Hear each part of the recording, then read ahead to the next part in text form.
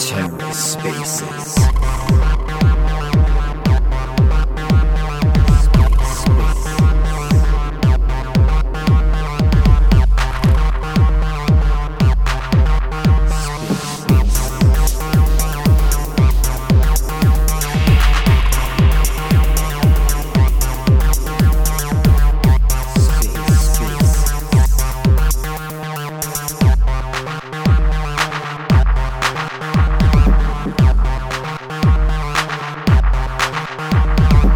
Hello and welcome to The Ether. Today is Thursday, April 13th, 2023. Today on The Ether, it's the 0xEars podcast, episode 18, interview with 0xEars. Let's take a listen. Thanks everyone for joining. We're going to get started pretty soon. Just waiting for my guest to come and join the speaker panel. The guest is Bruce, and Bruce has told me to start a space, and now I'm waiting for Bruce to join. Yes, Sephi, yes. No, do not thumbs down. Do not thumbs down. Okay, thank you. Well, we're here today to announce that Lonk is going up and to the right. And folks, there's a lot of fudders out there. There's a lot of fudders who are making noises about Lonk and saying it going down with a red candle. Well, I'm here to tell you, my flock, my congregation, that Lonk is going up to the right. Oh boy, it's going up to the right. You can't stop it.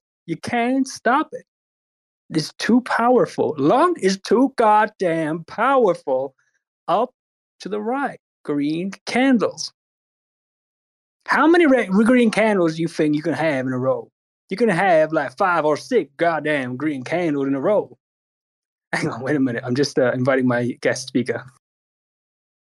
Well, as I was saying, this is my space, and you will all sit and listen to me and only me talk about Lonk going up and to the right. Okay, here we go. He's my guest. Hello, guest. Are you there? Hello. It's me. Hey, guest. Welcome to the panel.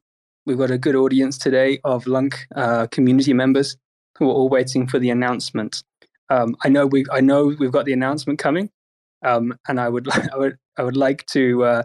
I'm reading your DMs. Don't worry. We'll get to the announcement later in the space. But first, we just wanted to get a few housekeeping things. So, firstly, no recording of the space. This is important because I don't want this to be shared with anybody. It's quite critical. If the hackers or the people who are related to this announcement were to get hold of the recording of this space, it's going to be bad. So that's the first thing. The second thing is no asking either of us where we are. Okay? Nobody's allowed to ask either of us where we are. And the third thing is nobody FUD. No down thumbs. Seppi, no down thumbs. That's not allowed. Can I have co-host? Yeah, you can have co-host. Yeah, hang on, one sec. No, I don't like being just speaker. It damages your pride. It's not about pride. It's about putting power in the right hands. Mm-hmm. Got it. Okay, and that being said, would you like to kick things off? Only if Sephi comes and be a speaker. All right. Well, I'm willing to let him up if he wants to join as a speaker. Sephi, can we get a thumb? Okay, Sephi's coming up. So, now that Sephi's up, would you like to kick things off? Yep. Welcome, Sephi.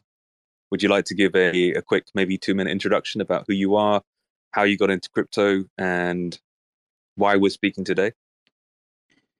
Yeah, I got into crypto about a year ago,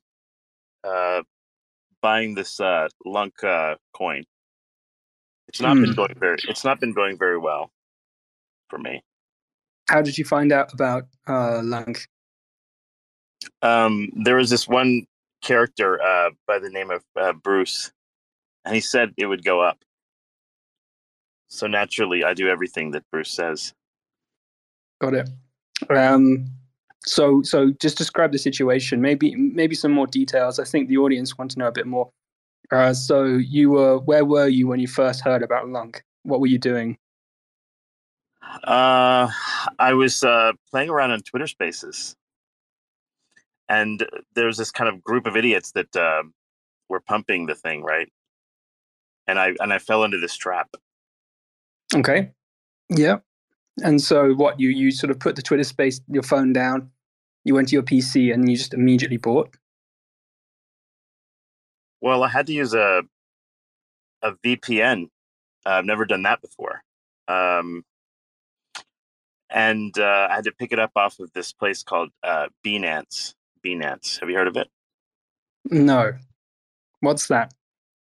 Well, there was this character called CZ. He apparently owns this thing.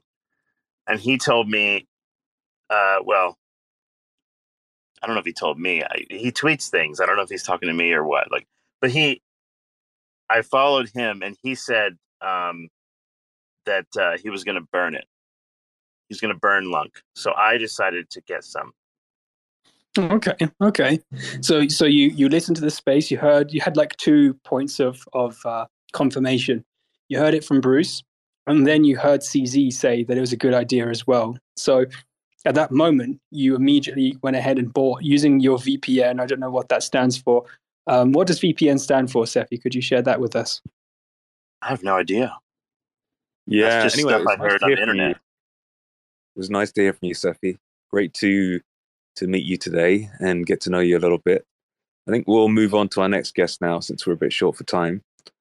0xEars, what's your favorite color? Hey guys, great to be here.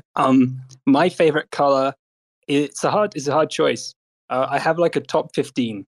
Hey, I would say I get all the hard questions, and he just gets to answer his color choices. hang What on. kind of journalism to the other is this? guests. Wait, don't spill over. Your interview podcast is over. We're on to that was number 17. This is number 18. This is my interview now. So let's start again. Okay, let's start again. Nobody record this.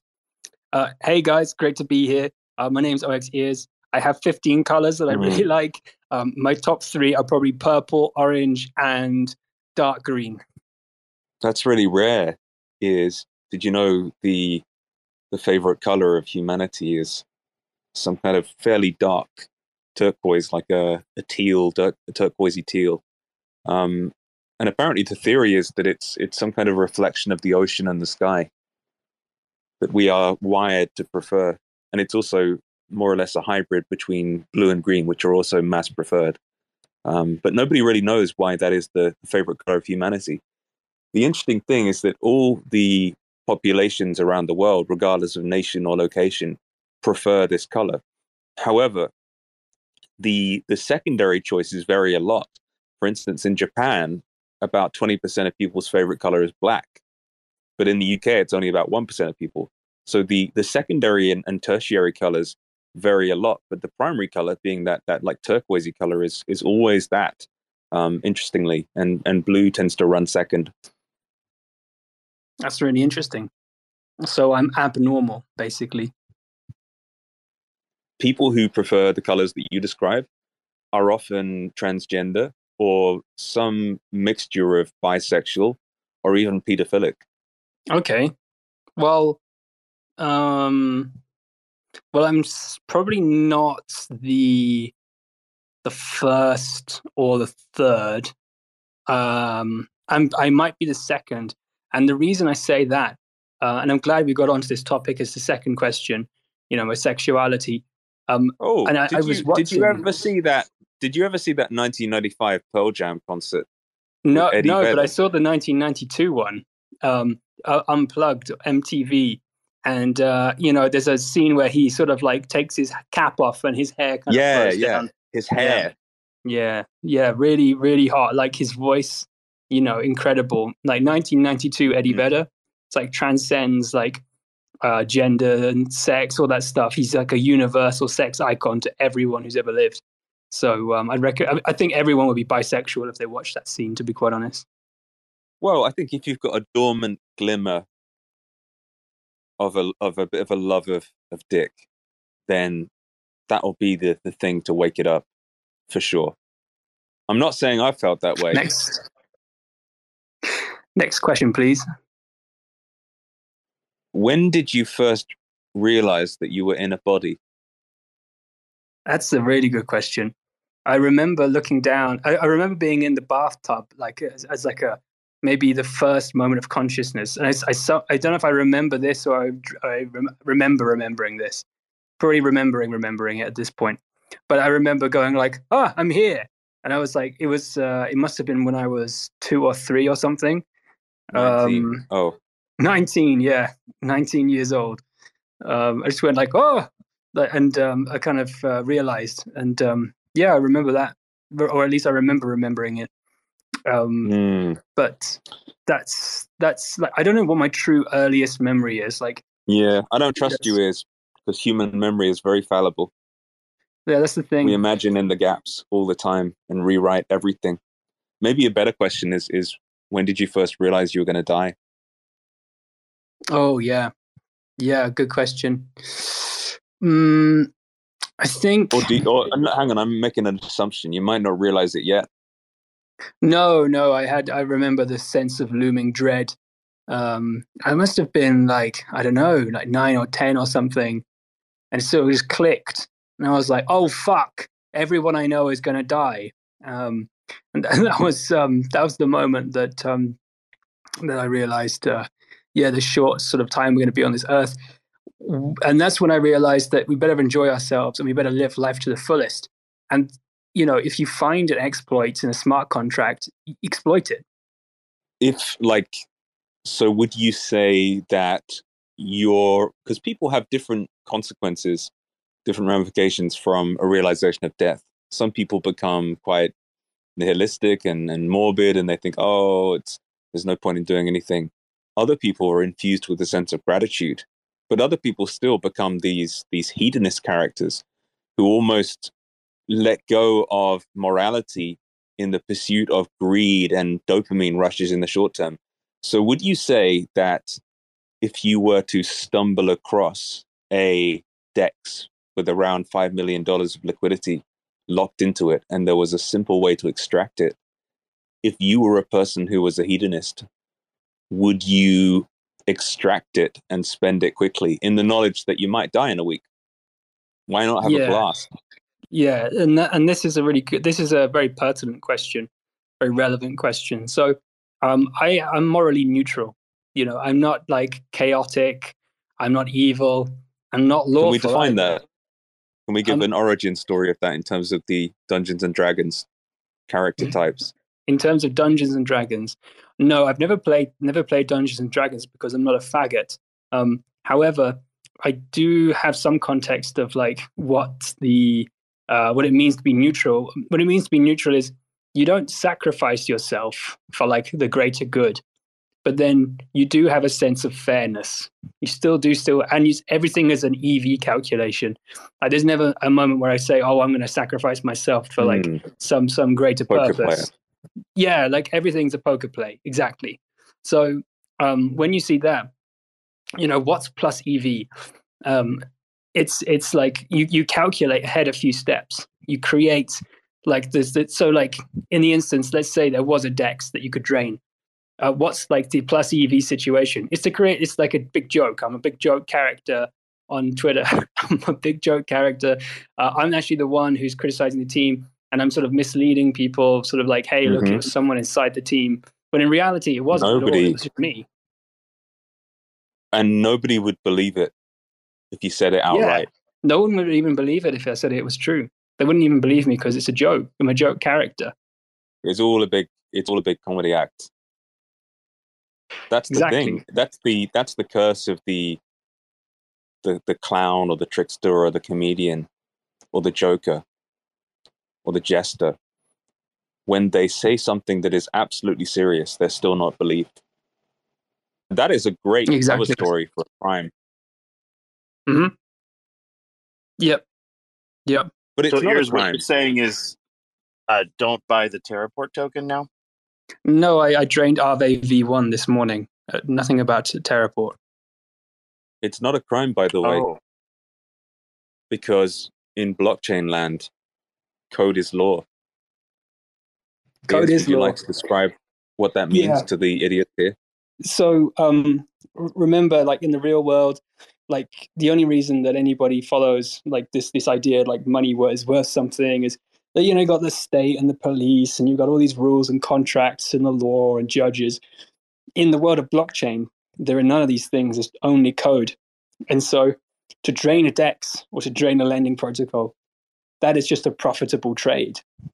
So my team executed a profitable trade. And unfortunately, that led to the insolvency and the liquidity being like taken and rugged. However, there are always ways to repair that. Because as a neutral, like I'm not evil. I also see like the injustice of that and the unfairness of that. So, you execute the profitable trade. Here's how I see it is, if the Eiffel Tower is built and it only has one leg for support, the other three are removed, and a small Frenchman comes up to that one leg and gives it a light push, and the whole structure falls down, is it the fault of the Frenchman or the fault of the architect? It's the fault of everybody looking at that building for a long time and not doing anything about the three legs rather than four. It's the fault of the architect and the builders I don't think it's pushing this thing. In any case, I would not say it's the fault of the man pushing, because even a dog could go and push it and it would fall down, or maybe the weather would some point fall it down. Could be a gust of wind, could have been a seagull, could have been a dog, could have been anything. Could have been anyone. Exactly. But could have even been builders. AI, by the way. It could have been AI. If AI had been pointed at Terraport, and actually it's a miracle that the hack came so late, because if ChatGPT had been pointed, or a series or combination of auto-GPTs had been pointed at Terraport, that thing would have been drained in a flash. It's blind luck that it took 1 week for it to be hacked. Think about it this way. If the architect of the Eiffel Tower constructed it with 3 legs instead of 4, and then he had a big crowd of people he invited and say, everybody get in the lift, everybody get up to the top, get up there as fast as you can, and then a gust of wind blew it down, and he goes, shit, that would have been so good. We would have had such a good time if only it hadn't exploded, if only it hadn't fallen over. That gust of wind. They were all at the top. They were all at the top enjoying themselves. I was going to say, Ears, did the architect release the blueprints to everybody to look at after the Eiffel Tower fell down? No. The thing is, the Eiffel Tower is open source. Everybody can see it. I can look at the Eiffel Tower and inspect it, and we can all look at it, and everybody can watch it as it falls over. I'm glad you picked up on that. The reason I chose the Eiffel Tower is because it's a metal structure. It's not like the Twin Towers or one of those other structures where the steel beams inside are hidden. It's all out there in the open for everyone to see. It's a living blueprint. It's right there. You can see everything, every nut and rivet, every bit of steel. It's right there to see, just like Terraport is. It's the whole idea of a DEX. Anyway, I don't know why we're talking about Terraport. My interview's gone off the rails. Is the interview? What are you going to do with the money? I don't know. I don't know. Probably adopt maybe I'm going to fund an orphanage or something. Hey, I've only been in crypto for years, but what I've seen everyone do is turn their crypto winnings into Lamborghinis. That's what you do here. Let me ask you a different question, because I think you're feeling quite confronted. If you had $5 million trapped between a series of centralized exchanges where you don't have KYC and on-chain, what would you do with it? Sorry, I was just reading some accusing DMs. Could you repeat your question? Yes. I would say if you were to look back 5 days ago and you weren't in such a rush to withdraw the funds, how do you think a better way to extract that money would be? Oh my God, there's so many better ways. So the first step would be to to, let's see, IBC that shit to Osmosis, and then swap it for Axelar USDC, and then to use Axelar to take it over to Ethereum, and then provide USDC liquidity to Curve, and then farm using the $2 million and sell the Curve rewards and have a passive income. That's one thing. That's an idea. The second idea would be do all the steps, except instead of going to Curve, you go to something like what's a mixer that still works. I don't use mixers, but use a mixer, scramble that up. It's lost forever. Something like Tornado. Yes, Tornado Cash. Or Railgun, I think, is working now. That's what the North Koreans, that's what the Lazarus group does. And what Railgun does is it splits your transaction up into thousands and thousands of tiny transactions and into tens of thousands of wallets. So it's completely impossible to follow what the fuck's going on. Especially if you wait a while, keep it in there. Yeah, exactly. And so, just like running strategies on chain, going long, like, so what you can do is you could like use the, how much was it, like 5 million? You could probably, it was the value was somewhere between 4 and 5 million. I mean, you could gamble it. You could go to like any of these perps exchanges and gamble. You could, I mean, there's just like loads of things you could do that don't involve dropping it into a centralized exchange and like doxing yourself and getting your funds frozen. You could also go to Uniswap and ape into Flex. You could also go pump Flex. Yeah, you should. Or you could provide concentrated liquidity on Uniswap V3 within a narrow band, like 1.75 to 2.25, for extra capital efficiency, but also extra impermanent loss. So you have to be aware of those downsides and upsides if you're going to provide it into a narrow band. And if the price moves out of that, of course, you're not doing any trading actively. So be aware of all those risks and rewards. Yeah, there are loads of strategies to run on chain, actually. Like, even like really simple ones. You don't need like Uniswap V3 providing concentrated liquidity. You could get wrecked by impermanent loss. I think what most people end up doing is considering like providing stablecoin liquidity on Curve. That's just like a sensible way to do it. You know what would have been funny? The hacker moves it to Ethereum and then buys like 2,000 melodies. That would be amazing. Sweep the They'd become a legend. That would be like a weird way of becoming a legend. 100%. All the hack funds are in melodies. Yeah, I don't know. Then you could sell them over the counter and stuff. You could like I don't know. I don't know what the latest over the counter like protocols and stuff are, or like just. I mean, there's just like the whole. Oh, Terraport is in the audience. Come up and speak, Terraport. Yeah, let's invite Terraport. They're looking for leads. I think so. I've invited them up. You should invite them to co-host. Yeah, hang on. Invite. Yeah, I've invited Terraport to co-host and to join the interview of me. And if they don't join and become co-hosts, they're a fucking pussy. Big time pussy.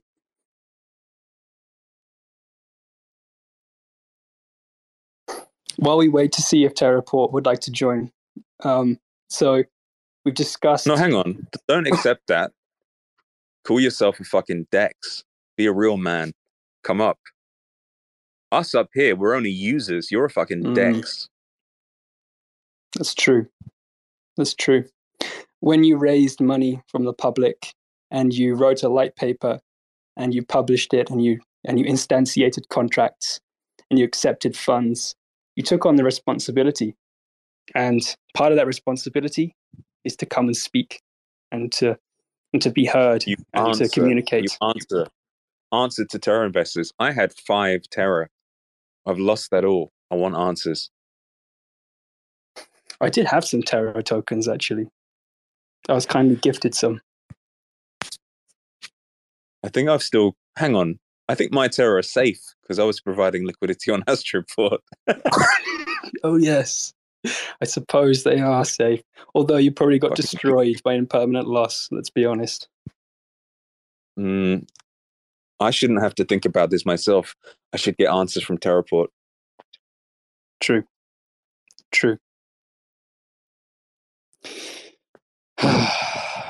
Does anyone know why Terraport is refusing to come and speak as a large decentralized organization? Yes. I know why. I know exactly why. Why? Would you like me to tell you? Yes. Okay, I'm going to tell you why. The reason that Terraport doesn't want to come up and speak is because they're not really a decentralized exchange. They're registered companies with people who are doxed and live in places, and everybody kind of knows, like, they're under legal scrutiny. They have to be careful about what they say. They have to be careful about joining spaces and saying the wrong thing and potentially stumbling up. However, having said that, they're still commenting, and like members of their team are still commenting on Twitter. And I don't see the difference between like commenting on Twitter threads and making like posts and stuff, and just coming up and having a chat with the lads, just reminiscing. So, yep. We don't bite, do we, Ears? No. I'm not a biter. We don't fucking bite. What use would it be to bite you? You've already been bitten. No point in biting at this stage. No point in biting. We're all in this together. We're all here together. Every one of us is a victim. We've all been done. We've all been rugged. We're all fighting for lunch. Fighting. We're all fighting. Working with CZ, working with Mexi. We're all fighting to get the funds back for Lunk's prosperity. Hello, CZ. CZ. Hello, hi. It's Terraport here. I've got a problem with me launchpad and me DEX and me DeFi platform. Would you be able to lend us a hand from Binance? Is that all right? Would you like to come over and help us track the wallets, those nasty wallets, see who's done it? Have you spoken to my... Continue. Have you spoken to my friend Raja Bibi? No. Who's that? She is my close friend. Oh, yes. That's right. I think she emails regularly. It's also tiresome. The longer the Terraport takes to come up here, the more guilty they are. Everyone's more and more suspicious, wondering what's going on. The Dex that doesn't come up to answer is guilty. Yes. We've got Yogaba the bear. Right. People who aren't even Dexes are coming up. What does that say? Sorry, I pressed it by accident. That's okay. You're here now. Mm-hmm. What do you think about the fact that Terraport is refusing to come up and speak? Is it okay if I'm gonna use my fake accent? Because I'm a little bit afraid of hackers. You can use any fake accent that you like. This is a free, decentralized, open source space. Well, I don't really know. They are probably still afraid they're gonna get hacked more. I would be afraid as well.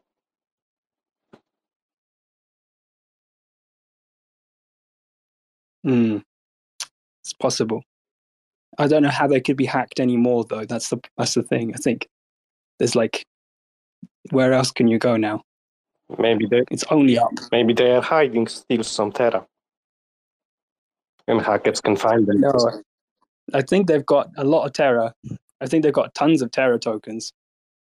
They got like 70% of supply.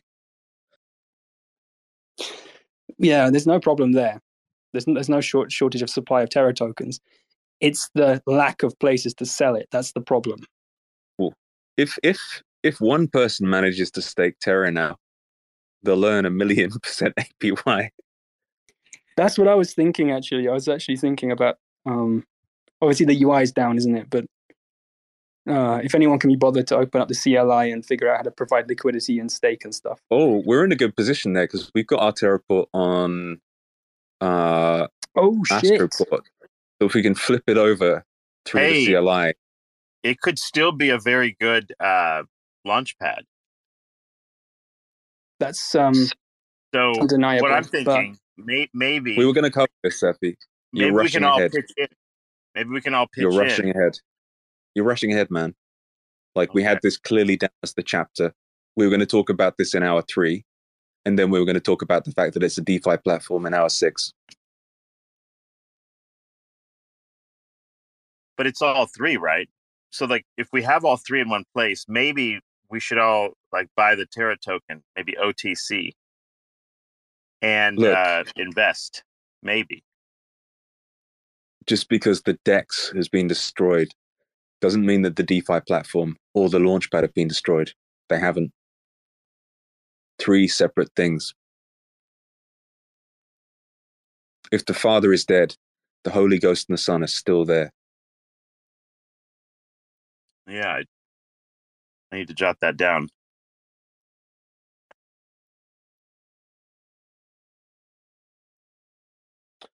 Can we somehow inject our own Terra into the Terraport DEX and gain enormous APYs? Yeah, probably. Great. That's actually like not a bad idea. Yeah, because I guess, well, obviously all the smart contracts still are running. That's the point of them. They run in perpetuity, and it's like fixed APY in Terra tokens. I mean, but the problem is that you're just earning like a fuckload of Terra tokens. So, but there's nowhere to sell them. So that's the problem. I do have a question, if I may. This is John speaking. I'm quite new on this forum, so thank you for having this kind of chats. And I do have a question regarding Terra. I read that the funds are frozen, but I also read that some of them are already returned. Can you confirm or discard if that is true? I can't confirm anything. However, I can tell you what I think is likely. So here's what's likely. If the hacker deposited funds onto a centralized exchange, and then the centralized exchange subsequently froze his account, those funds are then stuck. So like he won't be able to sell them or off-ramp them. So they're kind of there, kind of like ring-fenced for the future, for them to then figure out who the correct owners of the tokens are. Like, I don't know what the burden of proof is here and like how that works, to be honest. But like, so those are stuck. The ones on chain, so like anything he didn't deposit to a centralized exchange, can't be moved by anyone apart from the hacker. And I mean, like, you know, if he just keeps them on Terra forever, it is possible to actually upgrade people's wallets, like via governance. Little known fact, you could, like, if you get enough people to get behind this, and I don't think it's ever been done before, but I'm pretty sure you could do this, where you could actually like seize it or roll the chain back. Those are 2 ideas. However, I don't know if anybody's actually in a position to, like, for example, roll the actual chain back to the point just before the hack. This is kind of DAO hack shit, right? Then, I mean, like, if he takes it off chain, then GG. Okay. But yeah, that's but like the options of getting it off him if he hasn't deposited it to a centralized exchange are pretty limited. And that's like my best guess. And assuming that, well, the hacker, in terms of return the funds, has to be something that he has to do in a goodwill, let's say, that is unlikely to happen. So is any chance to, let's say, do like a version 2.0 of this Terra token and make absolutely useless whatever is already in his account? So the problem isn't the Terra tokens, because the team can mint more of those. Like, that's fine. The problem is that the liquidity, the LUNC and the USTC, has been taken. Right. So because that's the liquidity that's actually on the DEX. That's like obviously the Terra tokens are denominated in USTC and in LUNC, because like that's just like, oh, what's the price of Terra? It's like whatever is the ratio of tokens in the pool, like the LUNC and the USTC in the pool. If you take those, you can't, no one can mint more of those. Well, that's not true actually, but but like they're gone. So that's the problem. Ears, I have a question. Yes. What is USTC? It's a failed algo stablecoin that's fundamentally useless. Oh, LUNC is going to $1. Yes. So much fun, 0xEars. I'm just telling the truth, Demon. Don't be fun. Some people don't like to hear it, but it's the truth. This is the antidote. This is the antithesis blasphemy. to the diamond hand space. Exactly, the blaspheming. The pastor in the church will tell you that LUNC's going to $1, and I'm the devil. I'm the whispering in your ear, telling you no, it won't ever reach $1. It doesn't make any sense. Absolutely not. Where the hell you been, boss? Where's my money? You want your money, Demon? You're going to have to come find me. I've been all over hell looking for your ass. Talking about money, since Yogaba's in here. Yogaba, how the hell did it cost $6,400 to build the Terra Grants Foundation website?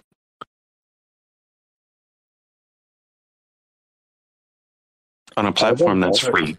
Demon, I mean, man, $6,400. I mean, if I just lean over my sofa right now, yeah, $7,000 behind my sofa. It's not even worth thinking about. It's fine. Let's move on. People underestimate how stressful making a WordPress website is. You have to go through the options and select a theme, and then you have to add some text. Yeah, hey, WordPress. I've done it. I still have PTSD from that, man.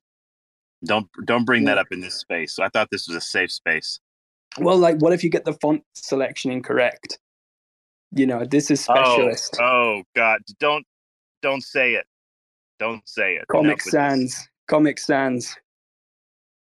Oh, also, imagine if you need to write some text, and you put a few bullet points into ChatGPT, and then you generate a paragraph, and then you move it back into WordPress, and you paste it and save it.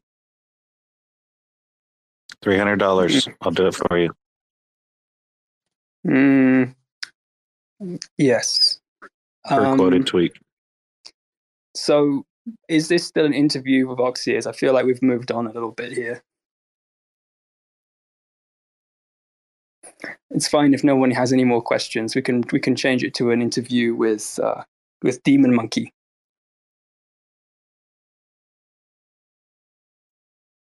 Although I don't know much about Yogaba, so perhaps we could do an interview with Yogaba. I don't think it's a good idea. I'm technically working, and I don't want my supervisors to punish me after. What kind of work do you do? I cannot say. I'm afraid of hackers. What kind of punishment? Well, let's say you make donuts at work, and let's say we talk about donuts here. Your boss will think you're just ordering more supplies for the donut shop.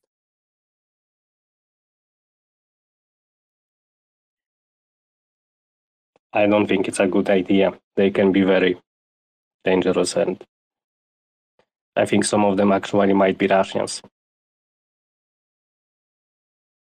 Yeah, some of them are almost certainly ruffians. Okay, let's check my DMs. Minimal abuse. Minimal. Okay, good. That's fine. I don't know where to take this next. I don't know what to do. I've never been a host before. Someone help me. Well, my heart still hurts from talking about fonts and font sizes. Yeah. Specialist shit. I don't know. Can anyone apply to get a grant from the Terra Grants Foundation? Presumably, yes. Is there like a form or something? Ooh, I'm going to apply. Yeah, man. Running these spaces. Anybody can, yeah. Like everyone who's spending like hours of their days like running Twitter spaces and stuff. Like there's a cost to this. There's a cost to running this space. Like the opportunity cost. Like at least compensate us for that. That's what I've always said. Some of these things are like, hey, we're going to do like an hour of Twitter spaces a day for the next year. You know, pay us $300K or something like that. I think that's feasible.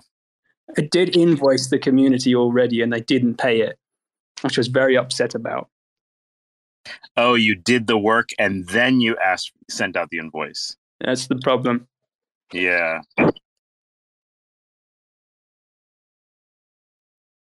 Maybe, Ears, what you can do is you can put out a proposal that includes, so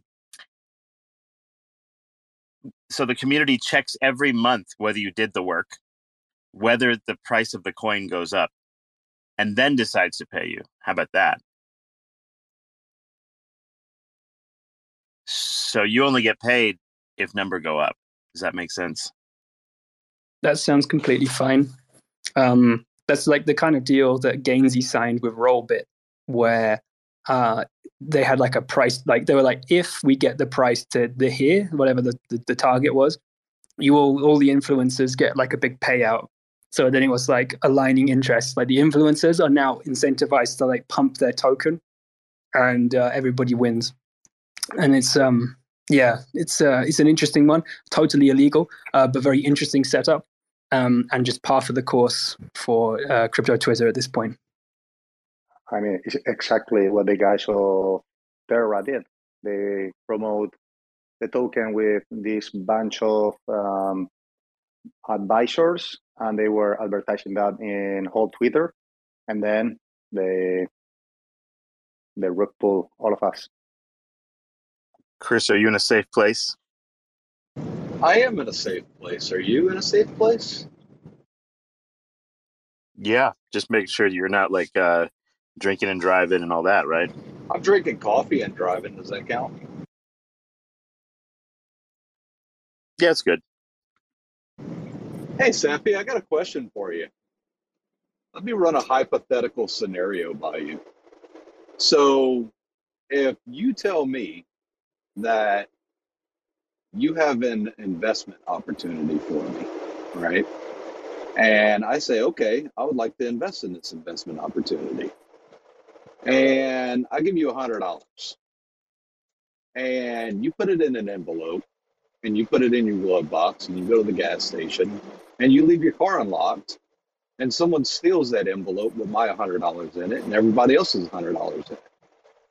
Are you responsible for paying back those people their $100?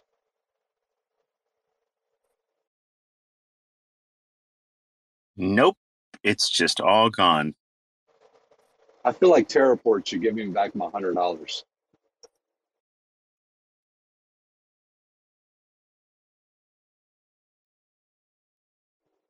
Me I too. feel like my money was stolen from me because they launched something without making sure that it was safe.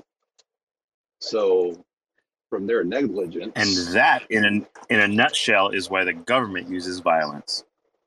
Well, I just think that, Terraport decided to launch something without making sure that, couldn't be messed with and screwed over. So all the people that lost their money, I think Terraport owes them people an apology and their money back. That's just my personal opinion. I'd like my money back, please, Terraport. How much money did you lose, Chris? I lost $100, which isn't a lot compared to a lot of people that invested in things and lost. There's people in this space that, lost millions of dollars in other things and hundreds of thousands of dollars in other things. But my next question was going to be, did you provide that as liquidity or did you invest it in the pre-sale? Neither. I invested it by buying Terraport tokens with my luck tokens, and I staked those tokens, and now they're gone. I think now this is my take in the situation of your specific situation. Because you bought into a speculative token in the same way when I bought into a speculative token called Luna, I was like, well, I'll accept the upside. You also have to then accept the potential downside. I think all the liquidity providers have a case because that was just like the contract was fucked. So they all got drained. But if you invested into a speculative token and it went to zero, then that's part of the game. And yeah, if it went the other way, if it 100x'd, I'm sure I don't know, maybe you would have invested back some of that money back into when them. you buy the token, it would be no different than, let's say, you have a team, they're building something, you buy some token, you gave me the $100, I put it in my car, and then me and my team and the whole car got swallowed by an earthquake, right? The car, everything fell into a sinkhole. We all died. You're probably not getting your $100 back there either. So when it comes to the speculative tokens, the expectation is that it can go to zero. Well, I think that analogy is slightly flawed because whether the car was unless it's insured or something, right? The car wasn't swallowed by a sinkhole. The envelope was stolen out of a glove box because you left your car unlocked in a sketchy neighborhood. So right. But what I'm saying is when you buy the token, the assumption should be that the entire team could live in a country that gets bombed and blown to little bits. And therefore, the whole team could die of maybe a pandemic or some other thing. So execution risk in terms of your benefit from buying the token is wholly dependent on a small team of people that can mess up. And that's just part of the speculative risk of really buying anything. There's a lot of stocks and things that do the same thing. They go to zero. And you just have to not put too much of your money into those things. So when people say you should your money can go to zero or whatever, no one ever believes it when it comes to their coin, but that's how it should be considered. Yeah, this is just my first it depends time how they represent it. It also depends how they represent it, right? What they say. They say quite a lot of dodgy shit, by the way, in the whole pre-sale and lead up and all the influencers and stuff, and weird promises of 10x volume on chain and all these things. There were a lot of promises made throughout the whole process. And then obviously it matters what happened. Whether the team stole money or whatever, right? True. I was reading something I think is called Cosmo Rex, and he was showing quite evidences that it's not likely to be like a rug pull. It's more likely to be something arranged from inside. So that is really, really, really frustrating. It is frustrating. It's primarily the fact that if this is the case, that there's something baked into the smart contracts from day one, and nobody found it and nobody checked it, and they didn't bother to wait for the audit to be finished before they actually launched this thing. That's pure negligence. It's extremely frustrating. So yeah, I get that. I think anybody who is providing liquidity has a claim.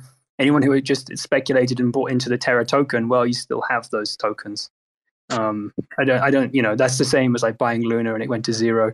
You don't really necessarily have a case against Do Kwon when you bought into a casino. But if you were doing providing the liquidity and then the contract is fundamentally fucked from day one, I think that's a little bit different.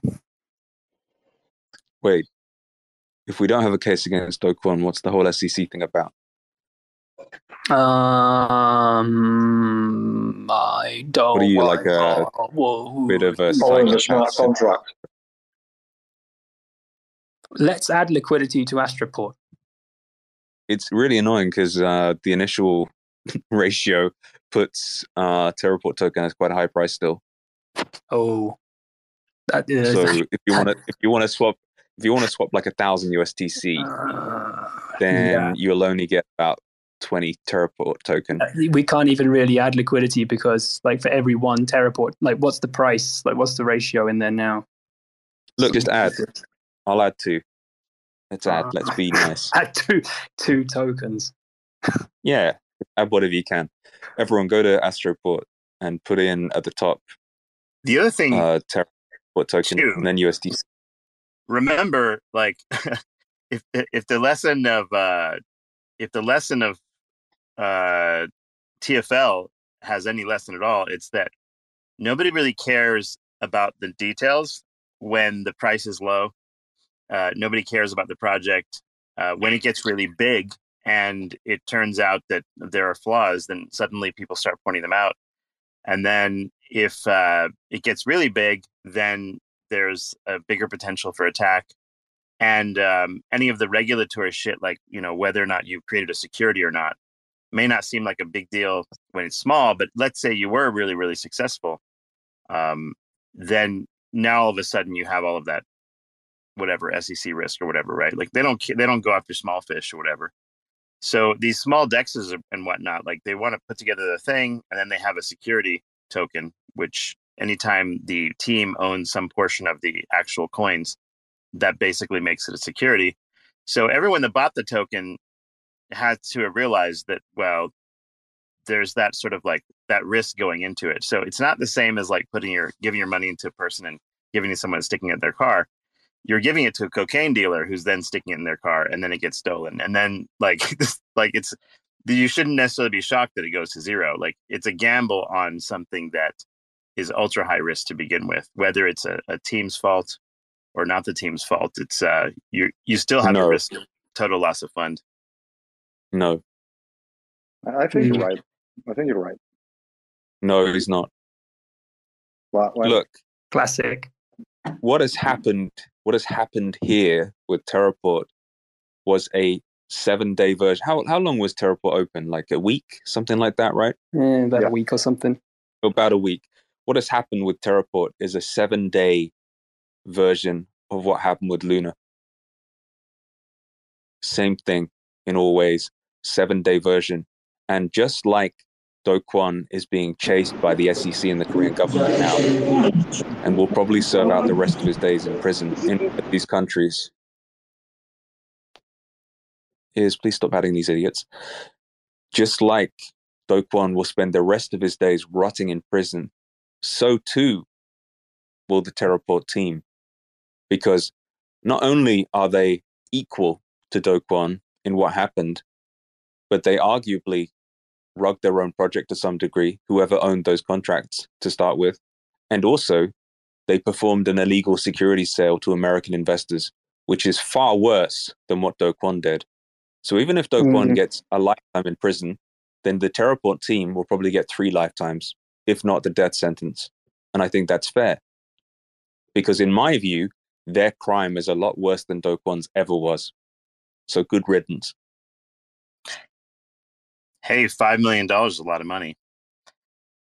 The other day on Spaces, we were arguing about the potential embezzlement of $120, you recall, and the community is about to string that person up. So $5 million, you could have like maybe thousands of death sentences. Well, here's one way to see it, Seppi. The $5 million means more to the Lunk investors than the $60 billion did mean to the Lunar investors. Because they're entirely from the third world. Yeah, like for example, I had most of my like families. So I have some family members with cancer and such. I had most of that money tied into this Terraport exchange, the thing went to zero, and now mama's going to die of cancer. Like, people have to realize it's not all, like, money is not just money, right? It could be more important to some people than others. Exactly. I've heard through my own DMs, 5 suicides from Terraport so far. 5? Yeah. Wow. I mean, I just saw a mass shooting here by my house because they were crazy. They're getting crazy about this Terra thing.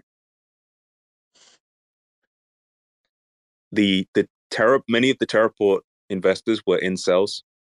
And so when you combine the financial loss with all of the hate on 4chan and gun rights, you get a terrible combination. Yeah. Yes. Well, it's all a big fucking mess, isn't it? It's all a very big mess. All very silly, all extremely silly. And let's hope it doesn't happen again. How many years do you think Rexy deserves in prison? Let's see. So, well, let's think about... And hang on, describe the prison as well. The level of security, prison. The kind of prison, like the blueprint from above. Well, I'm just imagining... Would it have a central observation towers with many wings? Would it be a minimum security one? No, he's in Brixton. He's in with all of the thugs. Then again, the financial crimes, like, do they go somewhere else? Like, I don't even know. I think this is more than a financial crime, mate. Spiritual crime. Are we talking like automated turrets and a laser fence? Let's not get silly. You guys know anything about the Raplunas? Yes. About following the smart contracts? Followed them. I know exactly what's happened with Rapluna. Still following. Yeah, can you give us some information about it? What you actually know? No, we're upset right now. This is you're walking into a funeral. 5 people have died. And you're asking about a volleyball game. You're walking into a funeral and you're asking about the results of a volleyball game. Really? $5 million have been lost in Terraport and people have died. It's not okay to change topic. It's not okay to change topic at this point in time. Oh, that's fair enough. I was just asking a question. Some people don't realize the suffering. These are normal people, by the way. Just earlier, I heard from a medical doctor in his 2nd year of college. He can't continue because he was relying on the Terraport profits to continue on with his medical education. His life is ruined. I've heard from a young black mother in the Bronx who can no longer pay her rent because she was relying on Terraport APY 60% per year. I'm hearing from normal people all around the world. I've heard of somebody who's hung themselves. These are normal people who were relying on this protocol that provided infinitely sustainable yield. But it didn't happen, did it? And their lives are now ruined. Just like Do Kwon ruined the lives of millions of people. Except this time it hits harder, doesn't it? Because we knew these people. They were friends. They were family. They were people we spoke to online in spaces all the time. So I am disgusted. I'm upset. I'm in grief. I'm shocked. And I think this is going to take a very long time to get over. But all we can personally do is be there for people who are suffering. Like you said, it's like Luna, but as you said before, it's worse. It's very worse than Luna. It's like you can fall once, but when you fall again, it hits harder. So the damage is incredibly higher than what happened with Luna. Mm-hmm. And in Luna, the death spiral took 7 days. People had 7 days to escape. Here, they had 0 seconds. All these dreams from people away in a half second. Incredible. It's all very sad and all very predictable. And that's why I feel so disappointed. Yes. Have any of your personal friends or family been affected buy the Terraport rug? No. The reason that they're not is because I've fudded them so hard every day.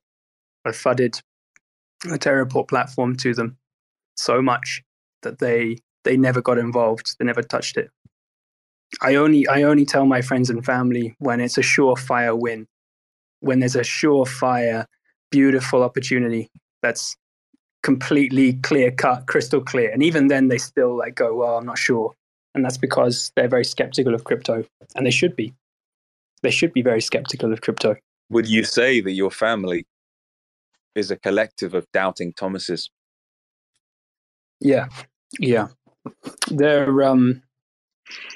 what's the story in the Bible where he walks down the road and then he gets blasted by God and then he turns into a complete zealot, walking down the road to Damascus. Yeah, Matthew 10:4, when he walks down the road and cleanses the lepers. Yeah, not that one, but that one's fine too. Yes, I'm cleansing my friends and family like Jesus cleansed the lepers, and telling them that DeFi is a scam. Don't get involved.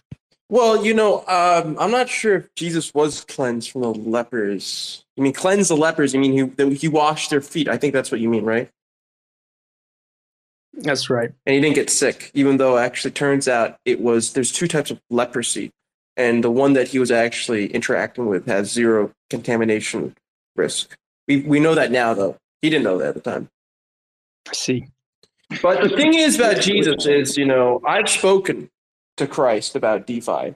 And I guess it's hard to really explain, when you imagine the church is like finance, and you imagine the federal government is like Coinbase, but Aave is like a new religion, like a little small little religion people are trying to get interested in. And people are moving their money to this new religion, right? I would call it like maybe Manichaeism from back in the day. You guys remember Manichaeism. It's a very famous religion for like 100 years.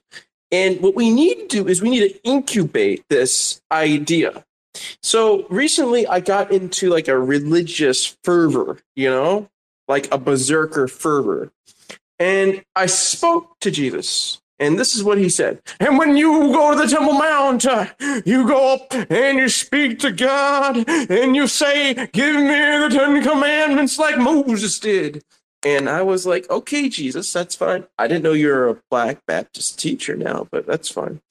And in these 10 Commandments, it turns out they all say that you guys are scammers and you've defrauded multiple people. You've rugged different projects, and everyone in the audience should never listen to you.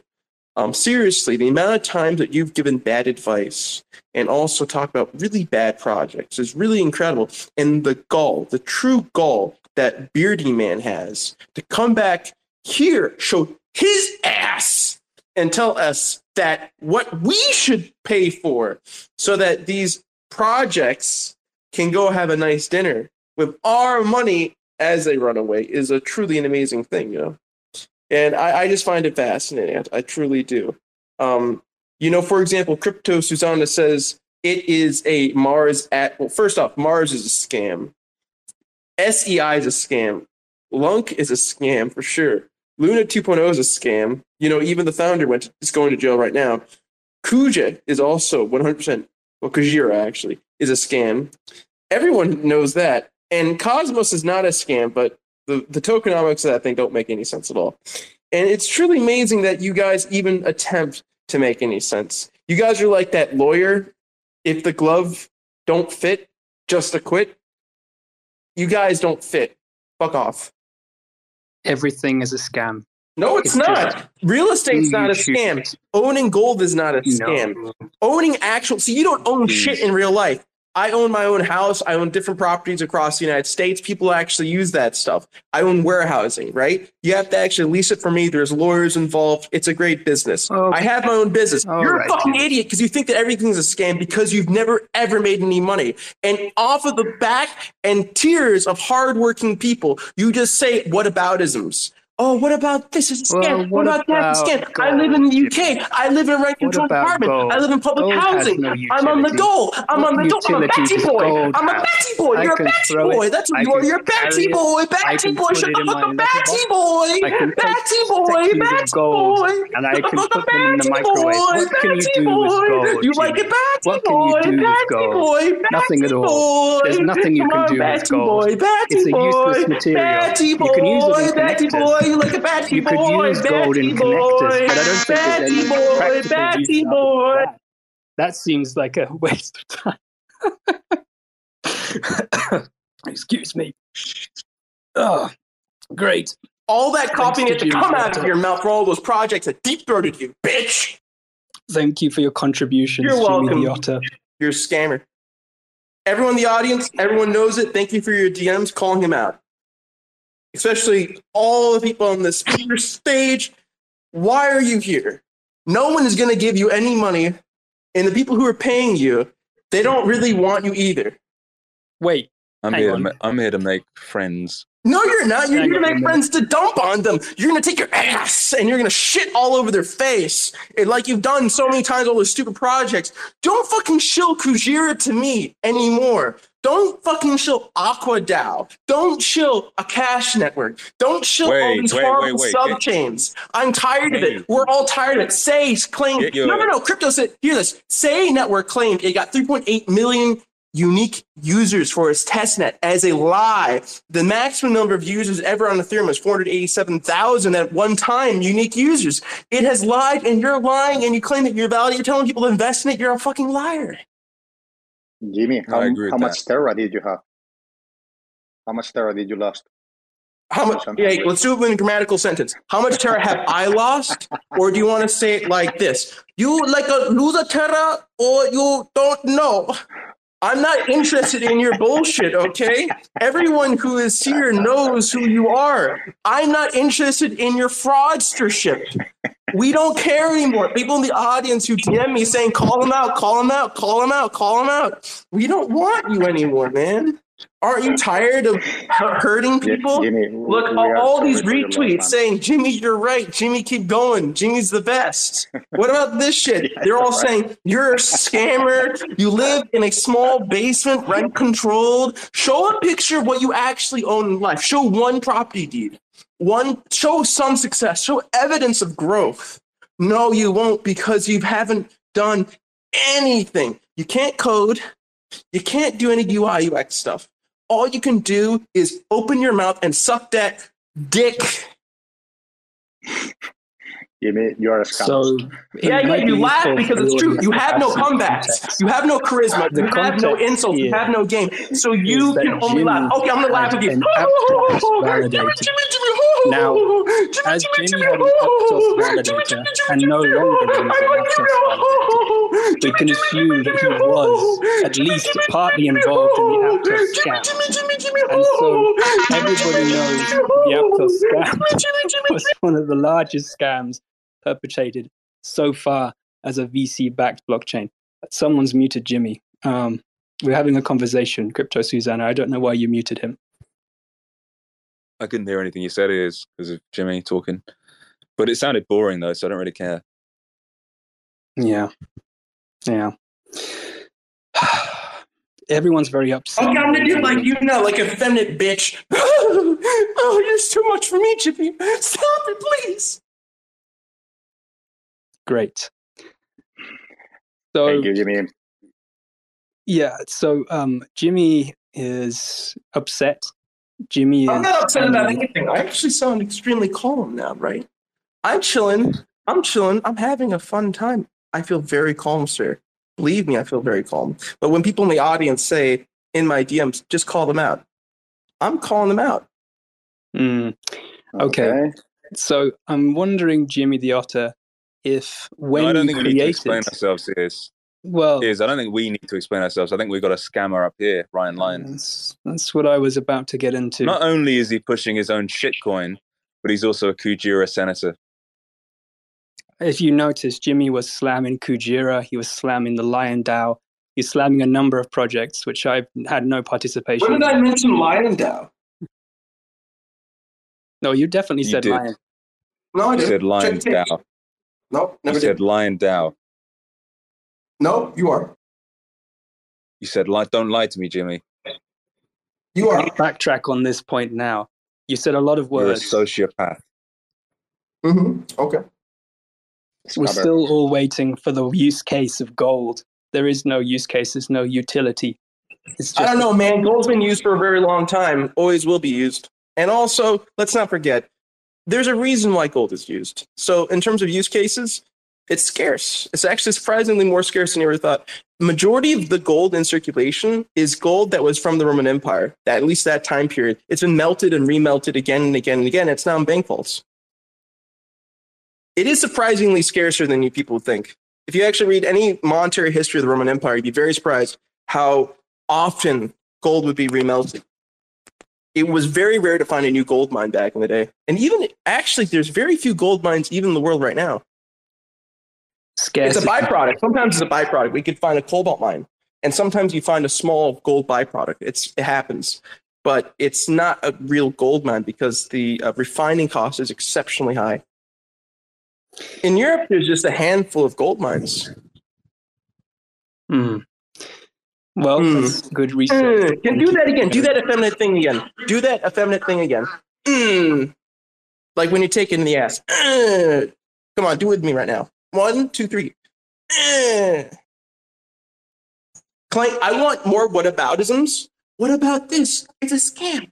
I've never made any money, so I don't care anymore. I haven't read a single book on economic history, on monetary theory.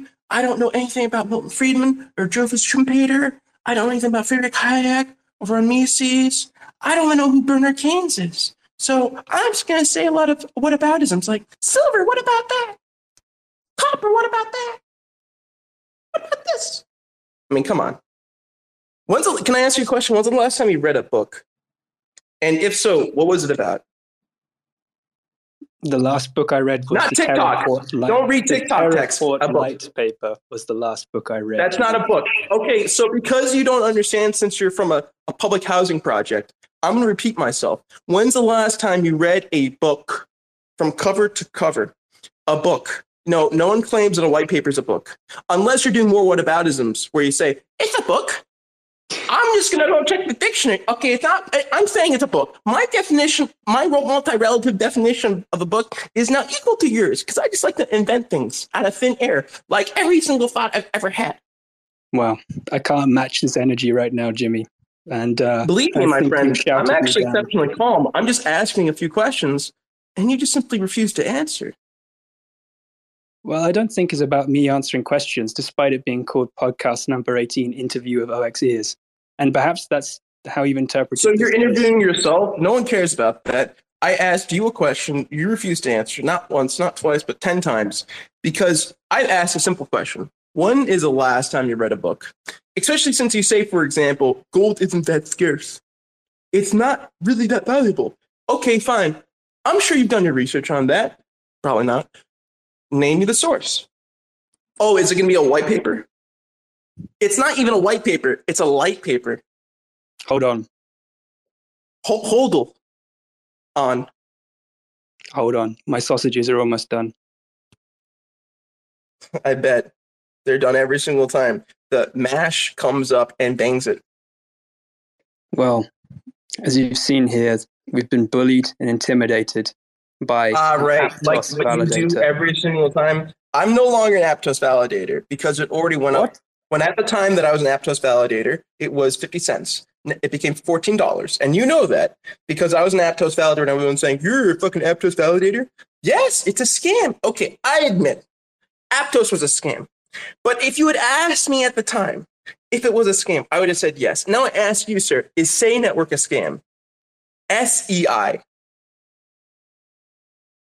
I don't know. I don't know very much about the Say. Okay, right. They claim they had 3.8 million active users, unique users for their testnet. Do you believe that was true? No way. Doesn't make any sense. So, okay, doesn't make any sense. They did claim that. They published it on their blog. What about, for example, that they have 100 projects being developed right now in Say? And I'm sure you heard that. Say Network claims it has 100 projects currently being developed right now. Do you believe that? That seems very unlikely. Okay, but you still believe in it, right? Well, let's think about this logically for a second. Because everything's a scam with you, right? Everything's a scam with you. You see so much effort to think of that phrase. You love that phrase. It's like when you go to the bathroom and it says in front of you, I have to take a big shit. And you read it every single time and you're wondering, how long will this finish? I want to go. I want to go home. I'm telling you right now, my friend, which you aren't by the way, you're not my friend. When you dump on regular people, it becomes everyone's problems. And Say Network is a scam. If you can't even give me one piece of evidence why it's any good, yet you shill it. You shill these projects. Have you no shame? But you don't have any shame, right? Because hang on a minute, if you go to Britain right now and I go down to the Chippy, right? And I see you across the corner and you're Ned. You're wearing a white shirt. You're Ned. You're wearing those stupid sneakers like you all do. You got them from Sainsbury's. You got your fucking Scottish egg. Got your Scooch egg. Okay, this is all very clear to me now. Jimmy didn't get into the Say Network private sale, and now he's taking it out on all of us. So he's salty and he's fudding various projects that he seems to have missed out on private sales of. And I don't know why he's taking it out on us here today. I don't think I've ever tweeted about Say Network or even Kujira. So it's a very interesting sort of situation we've got here. Let me unmute Jimmy now so he can tell me that I'm wrong. Well, I never applied for it. Aptos is still worth more. And the private sale was actually a lower valuation. Say's private valuation was 800 million, which is very, its valuation 800 million, right? You know that, right? That's what I heard. Yeah, and Aptos was 350. So I got it at 350 for Aptos, right? And it went up to 2.3 billion. So who is the sucker? The guy who gets a valuation 800 million and he claims, I got into the 800 million valuation private sale. The maximum it's going to go up is probably like $1.5 billion. Maybe, maybe not. It might take a year for that to happen. I mean, think about it. There's a big difference between 350 million and 800 million in the crypto markets. Like to go to 3 billion is 10x gain. For that to go to 10x, for Say Network, it has to go up to 8 billion. That's like a big difference. And the fact that you don't understand that means you're a very bad investor because think about it. I got into Aptos at 350 and you could only find something else at 800. It's because you think that the lack of letters, because it's only 3 letters, because you can't read, makes it worth more money at the end of the day. So it's better to dump on a higher multiple is what you're saying. I'm not, I was an Aptos validator. I told you about my validator. Anyone could have staked at the time. I'm only saying this. Everything they say is a scam. If you'd asked me if it was a scam, I would have said yes. Now, I ask you, with your $800 million valuation bags, is Say Network a scam?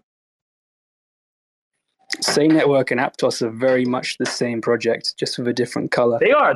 But $800 million valuation, $350 million valuation.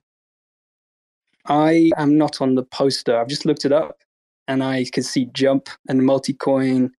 I can see. Dude, Jump invests in everything. They've invested in ApeCoin. They've invested in OtterCoin. They invested Board Otter. They invest in Board Otters. We're launching Board Otters. Look to the left, look to the right. We're even launching one where you look at the center. Okay, they invest in everything. I have friends who work at Jump. They love otters.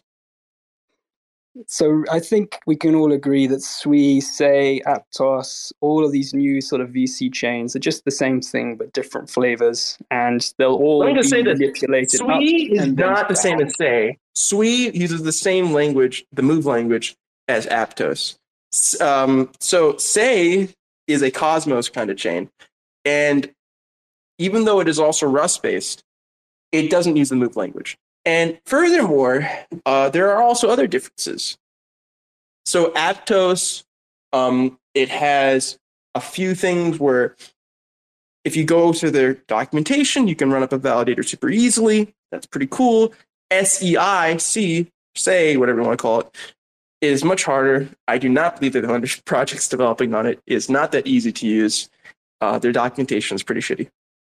But they have a very active number of bots on their Discord, including one named 0xEars. He's always saying the same thing. Oh, Man United. Oh, get in there, Man United. Wayne Rooney. And then someone says to him, Wayne Rooney retired years ago. It's like, oh, I'm living in a false reality. For the record, I am in the Discord for Say Network, disclaimer, disclosure, and but I have not commented about Wayne Rooney in that Discord at any time. Yeah, sure, buddy. So let me ask you another question, right? What is your proudest achievement in life? Good question. My proudest I bet what it is when you turned on Fools and Horses, and you found out that the last season,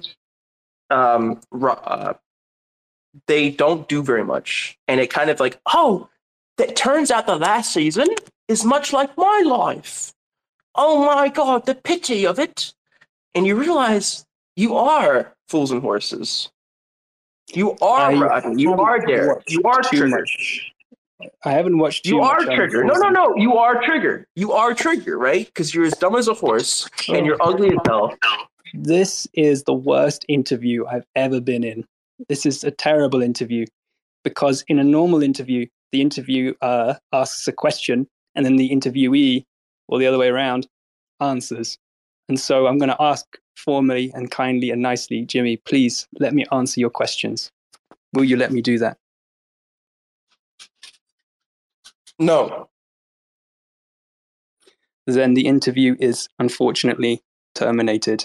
Thank you for coming to the space, Jimmy the Otter. Oh, my goodness. I can't keep up with his level of enthusiasm. It's too much. I need to eat my sausages. You know, I can, but even if you can, he still talks over you. Yeah. I can go Jimmy mode, but it's like it's two people speaking over each other. And what's the point? It's very boring. So you heard there, I'll just summarize for everybody. Jimmy the Otter admitting as an Aptos validator, he waited until it got to a high suitable multiple and then dumped and then closed his validator down. Dumped on everyone's heads. And also, by the way, the moment he closed his validator, all of the stakers' coins were lost. Wiped out everyone. Didn't give a shit. Came here to brag about it. Scammer. Great. Thanks. Okay. Good session. Is there anything else that you wanted to cover in this podcast interview of 0xEars, Crypto Susanna? Yeah. What are you struggling with most right now? And what are you doing to try and solve it? I'm struggling with the perception that I'm a scammer. It seems that most people think I'm a scammer. Most people think that I have dumped on people's heads. But that's not the case at all. I've never dumped on anybody's heads. I sell slowly. You will. You will. One day. You will soon. Within a few months. Possibly. You'll dump on their heads because of your past work. It's not an impossible situation. You will feel that because you put in work in the past, you're entitled to dump on everyone's heads with no remorse. In fact, when you do it, you'll feel gleeful. You'll feel nothing. Yeah, I think I'll probably the new Chauncey St. John. The new Chauncey St. John. Yeah, no, probably not the new Chauncey. I think I'll do it in a more sensible way and less deceit. But yeah, that's all coming up. Would you say you identify more as Chauncey St. John or as Jimmy Lee? Oh God. Neither. please. Which one is your soul animal? Certainly neither of them are my soul animal. Certainly neither of them. And I don't think they're animals.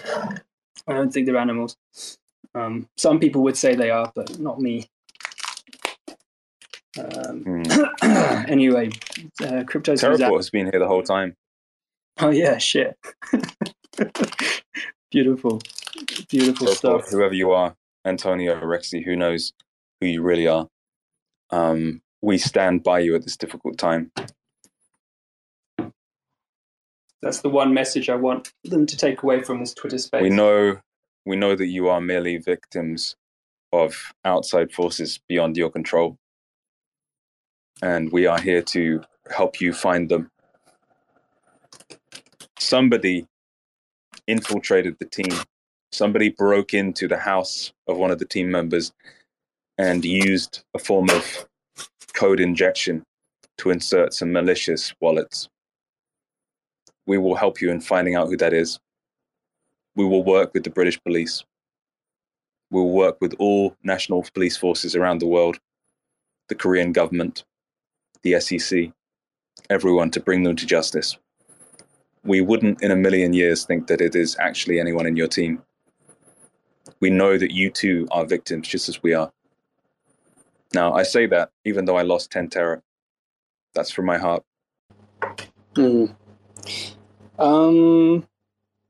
How long do I cook these sausages for? 15 minutes, I think. I think at this point I should probably resume my day job and continue. In the wake of Terraport collapse, there's an opportunity for a new DEX. There is. Terra's first DEX. Well, Terra Swap could be that first DEX. Astroport could be that first DEX. Either of them, really. I was only half joking when I said we should add liquidity, by the way. That's like an actual thing that's like viable. But it would mean adding like a fuck ton of USD. What is it? What's the pool in there? USDT? No, USDC. No, USTC. It would mean adding a fuckload of USTC and not very much Terra, and then getting completely wrecked. So I probably won't want to do that. Yeah. It's because you hate God. That was the message I wanted everybody to read between the lines. But yeah, saying the quiet part out loud.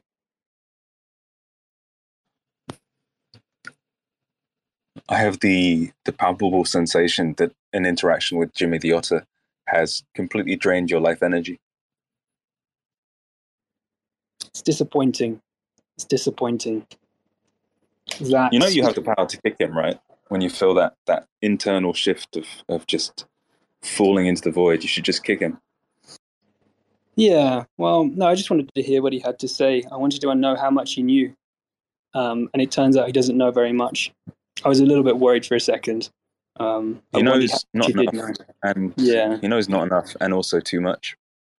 Yes, I just wanted to just get to the end of the conversation to understand the extent of his knowledge, and then when I understood what he understood, I was happy to kick him.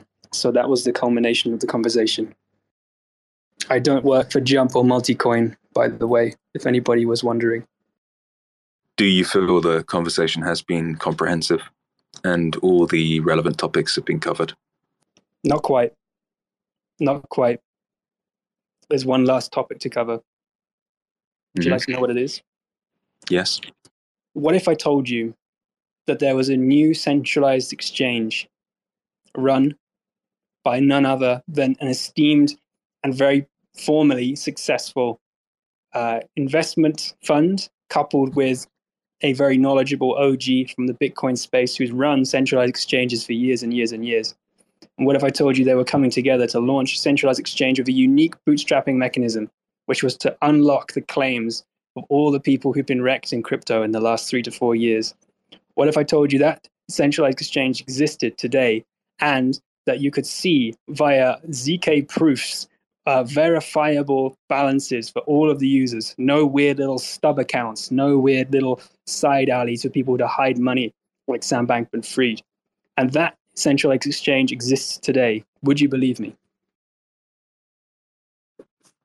I would be doubtful And even if I did entertain the possibility that it existed, I would suspect that it's probably a scam. Yes. Well, it doesn't exist, but I wish it did. Same. Great. And now everything has been covered. We can end the space. Shall we contemplate a spiritual question before we do? Sure. Yes. Who is it that is looking out of your eyes? The brain behind the eyes is looking out of the eyes.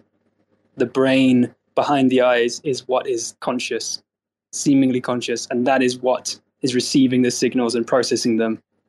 You are your brain. You are a piece of pink, fleshy stuff, grey matter inside a skull. That is the answer to that question. You are referring to thoughts and memories. What if you don't? You're going to have to ask that question again. I didn't understand it. Who is it that's looking out of your eyes? Well, it's me. But I'm my brain. And so my brain is looking out of my eyes. You can only answer without referring to thoughts and memories. Brain. That's a memory. That's what you learned in the textbook. Brain is looking out. Brain looks through eyes. What's your answer to the question, Crypto Susanna? This is an interview with you. All right. The thing that looks out of your eyes is brain, or it's something more. Is that what you want me to say? It's something more than the brain? No, I don't want you to say anything. I just want to see where you are on the continuum of atheist to mystic. And it seems you are quite far in the wrong direction. Yes. Yes. We differ on this point. Maybe we can't be friends. You have the devil in you. Your eyes are covered with demon crud. Is there an exercise that you can recommend to remove the demon crud from my eyes? Yes. Please describe the exercise to remove demon crud from my eyes. Thank you, I received that message. Perhaps all hope isn't lost after all.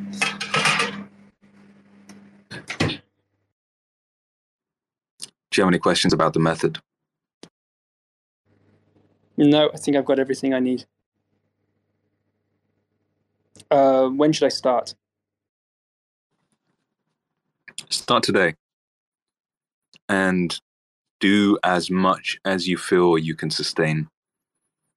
And by that, I mean as much as you feel you can do that allows you to do at least the same amount tomorrow. That's the meaning of continuity. Got it. Got it. Sort of like a training program, like fatigue management, spiritual fatigue. We have to be careful to balance your enthusiasm and your proclivity to be extreme. It's no point in doing too much and then quitting next week. You have to very gradually build up. Treat it like brushing your teeth. And then after a certain amount of time, you'll start to feel the nectar of wanting to do it. It's like there's a glimmer or a glow or a small candle flame that starts to light inside you. And you find yourself drawn to sitting down, drawn to closing your eyes and doing the practice. And then it's after a certain amount of time, you become a Satipana in Buddhism, a stream enterer. And by that, we mean somebody who is pulled by the current. They no longer need to force themselves or discipline themselves, but they've had a taste of the realization of the insight. And that taste alone is sufficient to carry them along the way. At that point, practice isn't necessarily easy, but it's almost as if you have no choice. You just find yourself drawn to sit down. And if you don't for a little while, you come back because you know that what lies there are treasures far beyond what you could ever find in the real world. You know that there is something there. You've had that fundamental insight into the deconstruction of the self. And you know that when you return, you'll uncover more and more and more. There's a sort of intuition, a sort of hint, a sort of whisper in your own heart that something more is there. That's when you enter the stream, and that's when practice and true continuity begins. But in the meantime, you have to negotiate with your own humanness. You have to just do a little here and there, make sure you don't fall off the rails. But in the long term, all that sense of will, all that sense of pushing and fighting with oneself can end. It can drop. And practice can be the most natural thing in the world.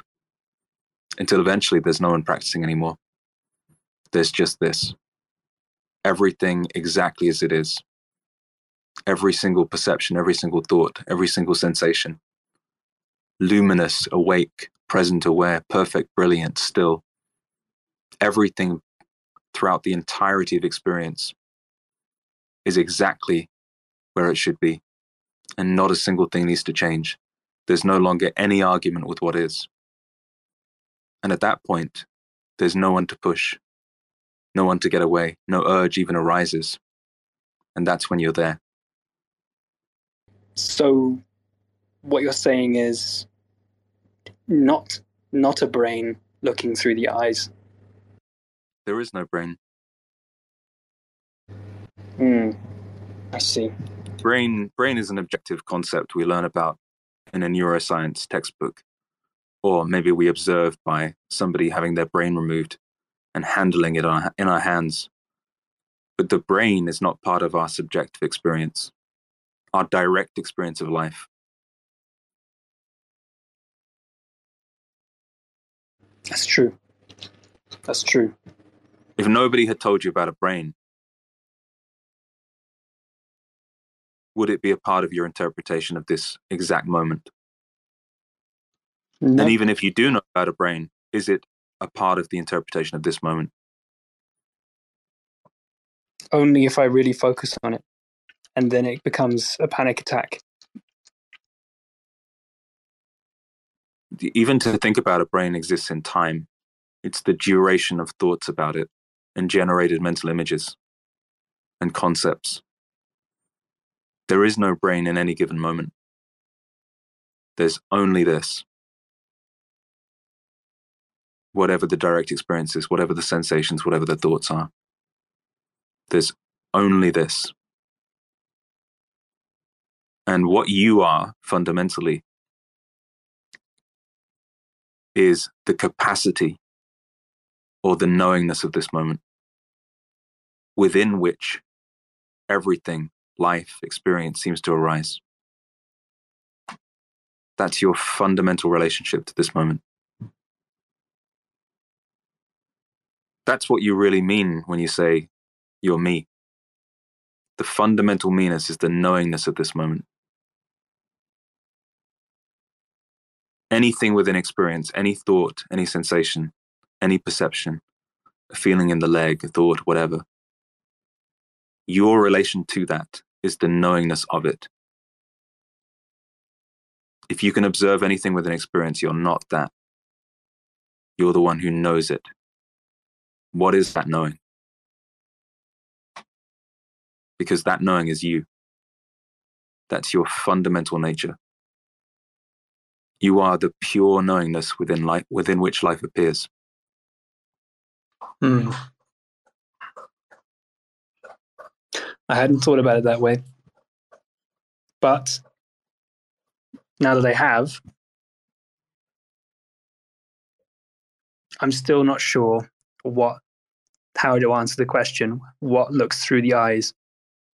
The point of a question like that is to point you back to the knowing It's the point. It's really a sort of a pointer or a metaphor that wakes you up to the fact that the subjective experience of life, as symbolized by looking through the eyes, is very different from what we consider to be the objective reality.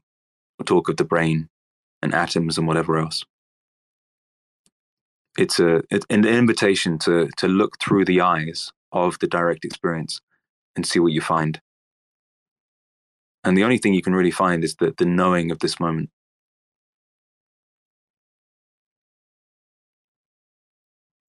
And the way to test that is to check out anything within experience. A cloud, a sensation, a thought, anything. If you're able to notice anything within experience, you are not that, because you are aware of it. Now, what is that awareness? And why is it so homogeneous, so universal through experience? Why is it always exactly the same, no matter what it encounters? Why does it seem to hold everything like a mother with a baby in a warm towel? So the story we tell ourselves is that we are a brain looking through eyes, but that's just a story. And in reality, people tell all kinds of stories. That's just one story. You could the interesting thing is you can tell almost any story, and it will feel true within the realm of thought. But what is aware of thought?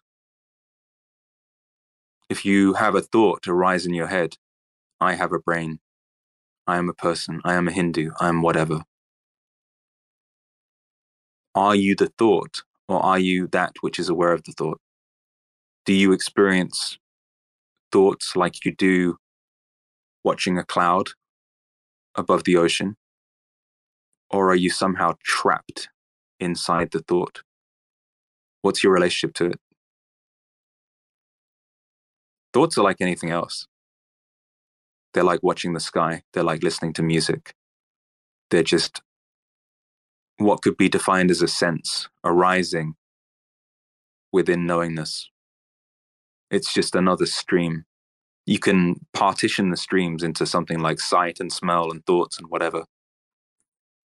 But really, the direct experience is almost exactly the same. There's a sort of a feed and an awareness of that feed. And then maybe a story is generated about it. But your fundamental relationship to that thing is that you are the knowingness of it as it arises. Do you think dogs have subject like awareness? Do you think that they're aware in the same way that people are, and therefore they tell themselves a story about what their existence is? I don't know. I imagine so. I imagine there's the same awareness, but the content is less complicated. Yeah, I think that's a. Or there's a smaller decision space. Yeah, I asked because I'm sitting next to one right now, and I wondered what the story he tells himself is about the world and how it works. I think I read something saying that dogs don't have the understanding of the concept of being like on a lead or being like attached to something else. So like when they're being walked on a lead, they're just being like led around and they don't understand what is going on or how they're being led, which to me sounds like suffering. Yeah, I'm not sure. I haven't really thought about it much. I think there's definitely a sense that humans and animals are in a shared field. Like, this sort of emerges at points where there is a sharing of some enjoyment. Like maybe being in a park together, or even say you have a cat and you rest your hand on the cat and you enjoy the warmth of the cat, and the cat is enjoying the warmth of your hand. There is a sense that you are both occupying the shared field of the awareness of that common thing. And within that, you are almost equalized. I see. You sort of meeting halfway from whatever land they're in and whatever place you're in. That's the place where you meet. But yeah, I don't know. I've always just I think with spiritual stuff, you just look at your own direct experience, and if you start theorizing about cats and dogs, well, probably what you're doing is generating new stories about reality and never really getting anywhere. And it's pretty much the same as reading a textbook or something. Yeah, exactly. That's just my story about how a dog's story might work. It's like Inception. It's just like stories all the way down. Like, even if you could have a thought that seems fairly clear, would it ever be defensible? Not really, right? It's just a theory. Doesn't mean anything. Yeah. I wonder, I've never looked at this, and like, if you've been in neuroscience, you might have looked at some of this stuff, like how they prove like how animals perceive reality and how animals perceive consciousness and to what degree. And like, oh, well, a horse can recognize itself in the mirror. So what does that mean? And like, they must sit there for hours and hours, like figuring out like logical statements. If the horse can recognize itself in the mirror, it's because we can tell because it does this, and therefore this is what is the subjective experience of a horse is like. And it's like, it seems like a waste of time, like because it's very hard to prove. You can never prove if it's right or wrong, and it's impossible. We don't even know if the person next to us sees blue the same way we see blue, and that sort of stuff, right? So it's like, how do you possibly start to transpose that kind of stuff onto animals? It's very strange. Yeah. There's definitely a sense that the neuroscience never really gets anywhere. There's all of these correlations, but it never really explains the mystery. Yeah, that's same in Buddhism, by the way, or any kind of spiritual investigation. You get to that realization that your essential self is the knowingness or the awareness of this moment. And identity can move from thoughts or the story of the self over time, the narrative of the self over time, to the knowingness of this moment. But even as that shifted identity, one of the essential qualities of it is its total mystery. You've got it's me also in many wondering. ways. Oh, go ahead. Actually, don't go ahead. I was just going to say, you've got me wondering, what does happen when a person dies? What does happen when a person dies? Because, we tell ourselves the story. We understand like certain things about our reality that we just kind of like perceive by these various senses. But is this just an illusion of some like kind we can't know? It's impossible to know. And I think that when you accept it's impossible to know, and it's impossible to come to any kind of definite conclusions, and that really there's no point in even trying or arguing or debating or researching that specific point, and you should just focus purely on the moment and how you feel and how other people feel and relieving suffering. That is my little piece, my little crumb of enlightenment that I think everyone can grab. And then the rest of it seems very difficult, but that's one thing that everybody can do. Are you proposing that you are a guru? I'm proposing that I am 0xEars and I'm a host of a Twitter space. And I've just said a sentence. That's all I'm proposing. Nothing more, nothing less. My crack cocaine is worn off. I had some just before the space started, and it's completely worn off now.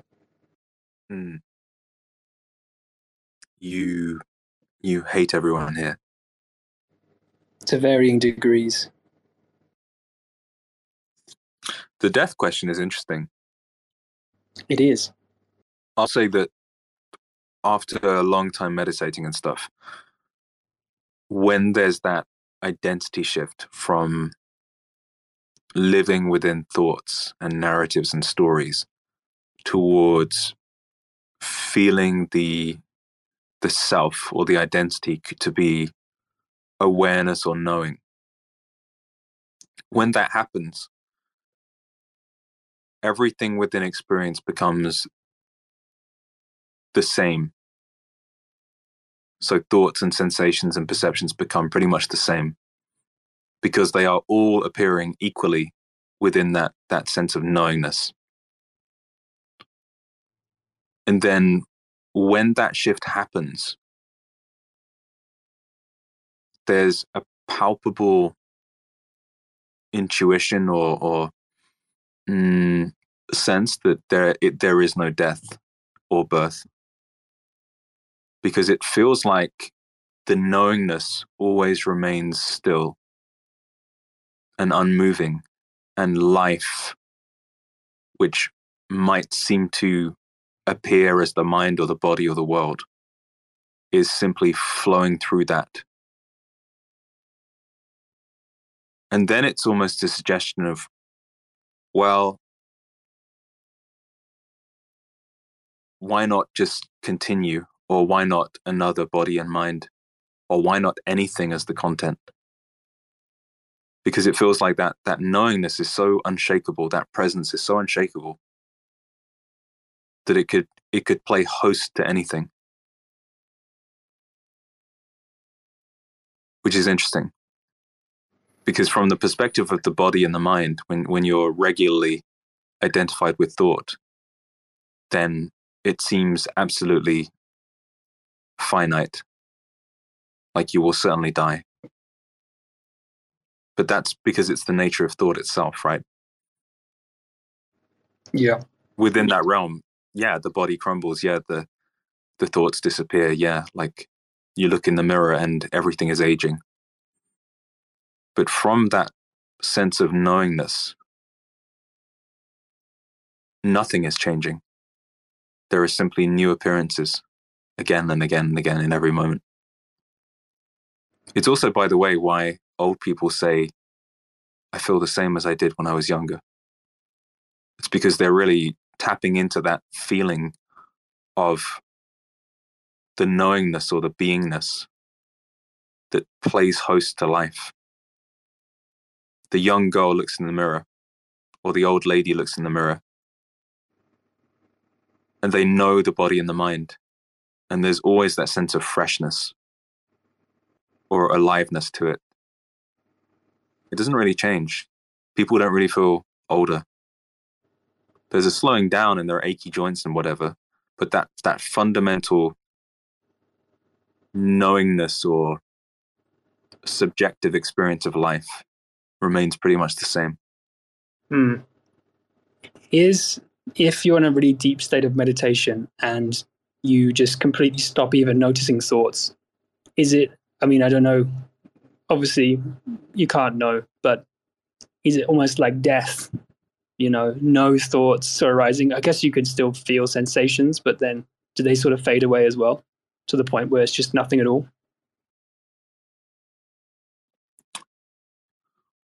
There are lots of different states, but you can be in a state of pure knowingness where nothing is happening at all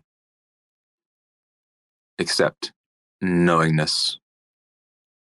Absolutely everything can fade away, and yet it still feels like you are there. Whatever is you is still there. Whatever that essential you is that knows all moments, that can remain in the absence of everything else. I'm glad that we continued the space to talk about this and forget about the rest of this stuff. That's not important. Yeah, from my perspective, pretty much everything else is bullshit. Yeah, I think I would agree with that statement. That includes the Lion Dao. Yeah, when I see somebody like Ryan progressing through his life, doing a no-coder exploration of just how much development you can do in the absence of coding experience to flaunt the Terra ecosystem and give it some social juice. I think, yeah, that's admirable. That's cool. But at the same time, what I'd really like Ryan to do is wake up to his true nature. He won't find any happiness within Terra, within the wounded ecosystem of Do Kwon. He'll only really find it looking inside himself and finding out what he truly is. And that doesn't require money. It doesn't require warp protocol. It doesn't require partnerships and airdrops with Kujira. It doesn't need any of it. It requires the willingness to stop and look from one's eyes fresh, without referring to thoughts or imagination, for the first time in his life, and seeing that the direct experience of life is very, very different from what he imagines it to be. Would you say this entire crypto experience is really just a rabbit hole, and it's just this little nook, this horrible little disgusting nook of essentially gambling, and more complex stories being told on top of each other to obfuscate the fact that it's pure gambling, and that at heart we're all just the same as the guy who goes and gets scratch cards, and society looks down on that guy. He just goes and spends all his money on scratch cards, loses his money on scratch cards. But for some reason, we've told ourselves this story that this is more respectable. This is more like technologically innovative. This is like some kind of higher calling, some sort of like separation of money and state piece. But really, we're the same as the guy who goes to the horse races, gets pissed and loses all of his money betting on like some low odds horse. Yeah, and you could say more widely that life, or the experience of being human, is a series of stories to get lost in. And stories seem to emerge within your experience that are convincing to you. And you can look at friends, they might all be lost in various stories. Some of them are lost in stories of relationship conflict. Some of them are lost in stories of actualizing the self to be a great person and a winner or whatever else. Some of them are lost in working out some kind of problem in their identity, from things like health to things like crypto to things like whatever. But pretty much every human has some kind of story and identity, what the self is taken to be, where the self is going, where you've come from, who you are. What do the perceptions of others mean about you? All of those narratives. It's like you're addicted to telling the story or navigating through the story. And everyone does that. And it's almost like it's like part of the L1 layer of reality. It's programmed in. Life keeps presenting you with hooks for your mental stories to go into. And the effect of that is you sustain the illusion of the self over time. And look at something like crypto. Look at the way that people get attached tribally to coins as they go up and then go down. And there can be like an identity death and whatever. And the formation of the apparent self can happen through cryptocurrency really strongly, right? As coins rise and fall, and through the communities and whatever else. And there's a deep sense that and pretty much the entirety of the rest of life is a sort of a program to sustain the illusion of the self. And by that, I mean the self that is generated within thought, rather than the direct experience of life, which is when you look from this present moment at exactly what is now. And from that perspective, all of those stories, cryptocurrency, relationships, whatever else, are just thoughts and nothing else. They have no identity within themselves. They are no more important than a cloud in the sky, or the sound of a bird, or a taste of chocolate on the tongue, or anything else. It's all equal. That's what initial spiritual realization is. It's when you realize that all of the content of reality is equal within that awareness. And therefore, no story, whether it's crypto or anything else, can hook you in a fundamental way. Because you simply know that you're not that by the fact that you know that you are that awareness within which everything appears. So I think it's almost like being in a program, and stories are given to you, and patterns are given to you, and hooks are given to you again and again and again and again. And it reforms the identity, and it reforms the idea that you are this person going through life. And I would suggest you're not a person. I would suggest all of that is bullshit. And it's interesting because the sense of being a person and the sense of identity and the sense of mental narratives can form in the smallest places. This is one of the reasons I enjoy things like, those grip forums is where people obsess about hand strength and like who's got strong hands and stuff. It's funny because it's so remote from fundamental identity as that awareness. It's like the self not only has formed, but it has formed in the tiniest, most pokey little corner that is imaginable. And it's like it's like a spiritual insight, because it's like you can form your self-identity, your story of self around anything, no matter how small. And that's interesting because it's like you're free to do that, but you're also cursed by it.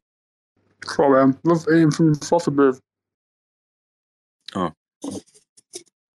I was going to say, I see crypto and grips, strength training and poetry and the best way to do anything, like these weird little nerd cultures on Reddit that pop up. People obsessing about the best way to groom your beard, the optimal this, the best, and they argue about it. They spend hours and hours of every single day refining and improving and arguing. But it's like, just a weird pokey little hole. And it's like you tell yourself this is very important, this is crucial, but actually, is it that important? It seems more and more obvious that it's not. And so that's all the sort of stemming from that realization that you're going to die one day. So next time you place a trade on a centralized exchange or a decentralized exchange, just remember that you're going to die one day. And is this really worth your time or your stress? Yeah. These are massive sausages. Huge. I'm not sure I've cooked them properly. Wow, I think any sausage would be big compared to you. Yeah, there's something called chipolatas. It's all relative. That's what I'm trying to say. The size of these sausages looks huge to me because of my tiny personal sausage. But to another person, they might look very, very small. Somebody messaged me and said, am I in charge of Lunk? No. Not anymore. It's decentralized now. I quit in November. Haven't thought about it since, except occasional tweets. Yeah. I've had more interaction with the Lunk community in the last 3 days than I have in the previous year. And that's fine. Ryan, if you're not going to speak, then I'm going to have to kill the space. Interesting. Co-host claiming you're going to kill the space. I don't think so. I think I'll be the one to press that button. I think I had the power here, because the moment I leave, you're going to kill it. I didn't realize you wanted to speak to me, Susanna. Ryan. Yes. We did a decentralized Twitter vote, and the people voted for you to give over the percentage of supply, but you have not done that. And because of that, the raw token has dumped by 70%. So well done for wrecking everyone out of your own greed. I think when you were trying to hustle 10% off me, it was a lot less than what it is now. But yeah, I mean, this is why no one should have bought it and listened to me in the first place. But they did. And you knew that. Does the Lion DAO have a roadmap? Are we investing in the future efforts of yourself, Ryan Lyon? You shouldn't invest at all. And there's no defined roadmap because I'm just making it up day by day as I go. Got it. Would you like to be listed on a centralized exchange? Well, funny you should ask me that, because I've had a lot of offers to that point today, following the listing on CoinGecko. My DMs on Telegram and Twitter have been full of really kind people offering to help out with all kinds of stuff like marketing and AMAs and token listings on centralized exchanges. So, if anyone's listening that has sent me one of those proposals, I'll be sure to get back to you in due course. Okay. If you want to be listed on a tier 1 exchange, let's talk. Let's get the Lion DAO into the Binance Launchpad. All I have to do is send you $20,000 and my seed phrase, right? That's correct. Yes, that's correct. Ryan, do you want to be listed on an exchange run by scammers? Yes. So that's exactly why I'm going to be listing it on Terraport. Ooh! Whoa! Oh, he's in the audience. Oh! Do you think we can send raw token via wormhole to Ethereum and put it on Flex? On the OpenX exchange, Susanna? Sorry, I was distracted. Look at the top. Somebody's theorizing. Sorry, say that again, Ryan. You want to be on OpenX? Do you think we can somehow send the raw token via like wormhole or something to Ethereum? Yeah, I don't know how it would work, but I imagine so. Yeah. Yeah, we can do that. But that doesn't automatically mean we'd have to ask the CEO, Leslie Lam. Well, you don't have to ask Leslie Lam if you can send a token to Ethereum, or is she No, not you the don't. CEO of Ethereum? No, it's polite to.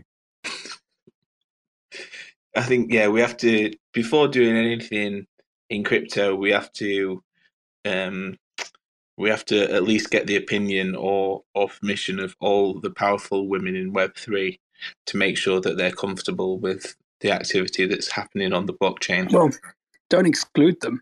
Whatever you do, don't exclude the women from this. It's polite to.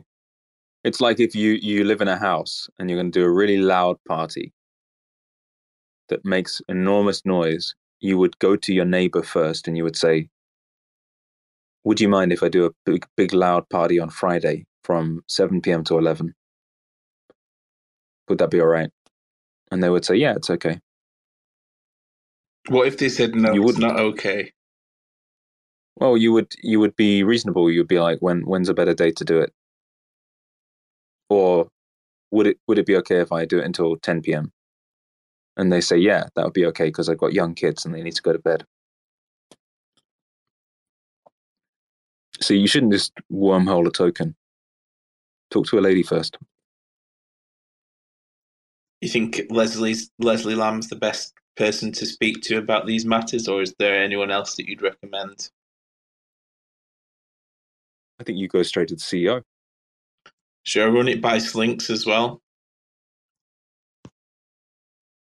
I think Slinks can help you to draft a message. Yeah, that's true. I might do it in like too aggressive of a tone if I just do it myself.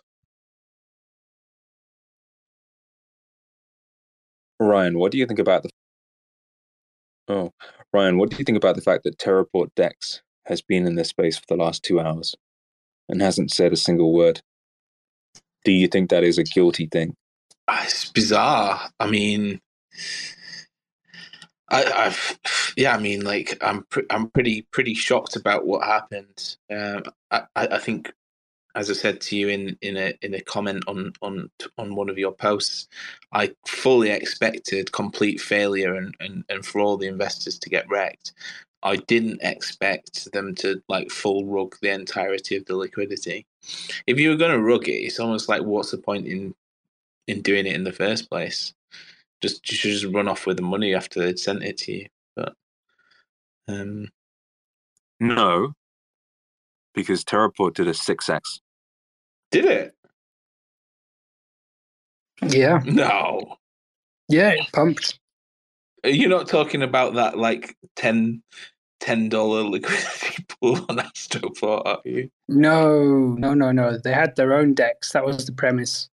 Yeah, I went on the decks, but the price was just the same on the chart forever. No, they implemented a new technology, which was time unbounded horizontality of charts, meaning that when the price goes up or down, it is displayed to have always been that price. And the effect of that isn't that you eliminate price movements, but you eliminate fear of price movements and any perception that you've got a bad deal given the past price. And also any perception that anyone has dumped and therefore you need to escape. It's an innovative technology, Ryan.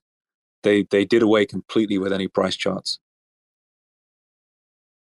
Yeah, it's smart actually. I think people spend too much time like worrying about the price of things, of tokens, of these digital tokens, these digital scratch cards.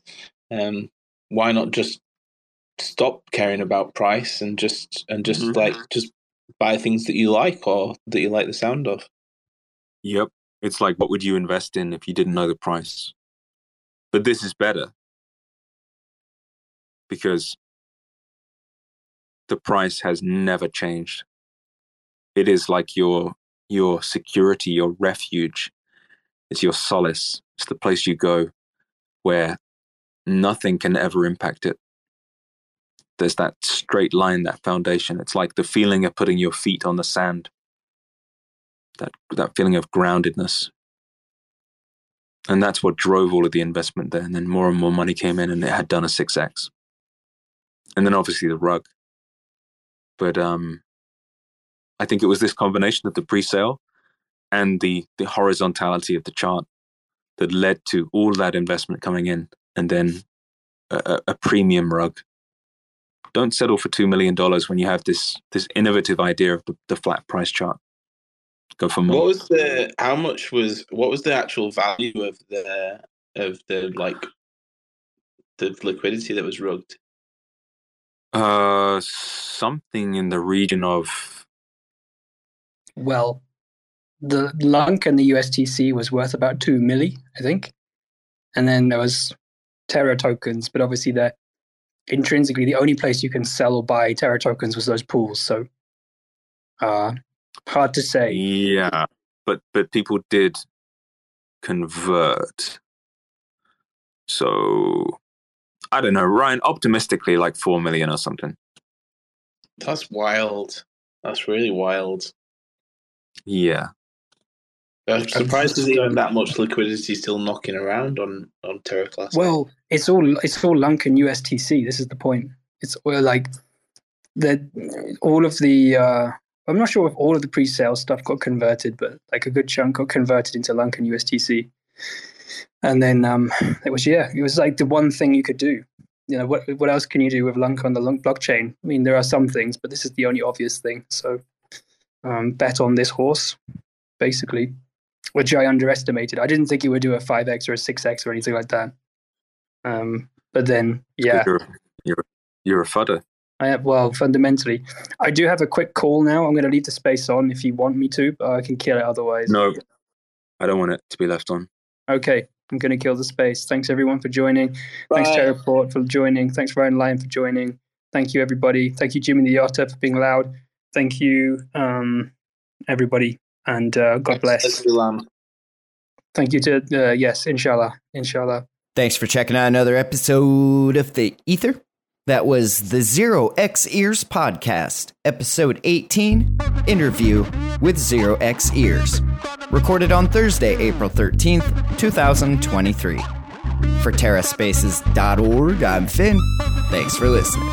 Now, if you want to keep listening, head on over to TerraSpaces.org/donate and show some support now. Put your hands up like you got a couple questions. Ain't no misdirection, just a bunch of flexing. All aggressive, insane from all directions. Smoke rolls in when I start a session. Blank canvas, blaze up the handlers. Rocking back and forth like I got the van stuck. Don't grind the clutch, mind your hush. Put your mask on and don't touch the antlers. Feeling untouchable when I'm on the verse. But in the universe, I'm just writing some words. Enticing these nerds while I'm laying out my memoirs. Like, remember when I had to fight the centaur? I'm a book nerd, let me take you on the journey. Lost in the labyrinth, searching out the lost fern. For certain, got the taxes included. Acting like a writer, never felt secluded.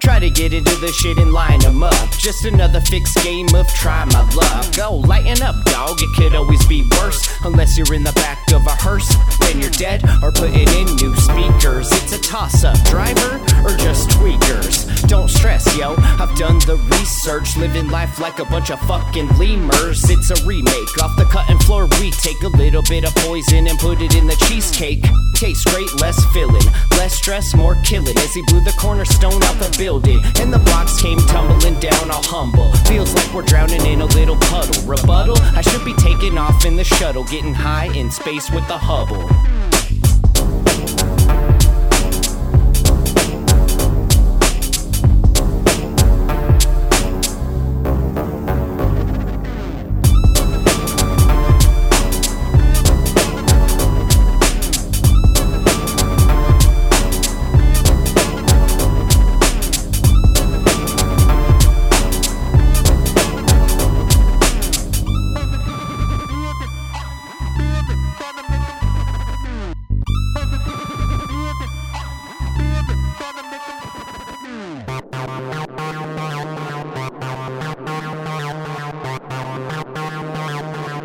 TerraSpaces.